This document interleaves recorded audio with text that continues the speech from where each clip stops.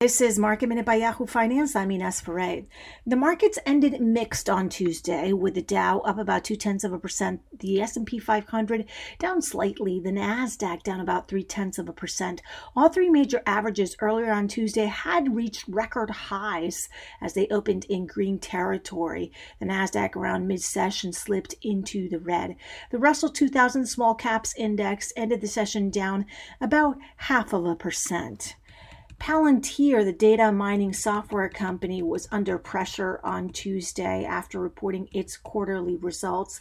And CCIV, Churchill Capital, that's a special purpose acquisition company, was up 31% after a report that the SPAC, or Special Purpose Acquisition Company, is close to nearing a deal to merge with Lucid Motors. Lucid Motors is an electric vehicle company based out of California. For more Market Minute news, head to yahoofinance.com.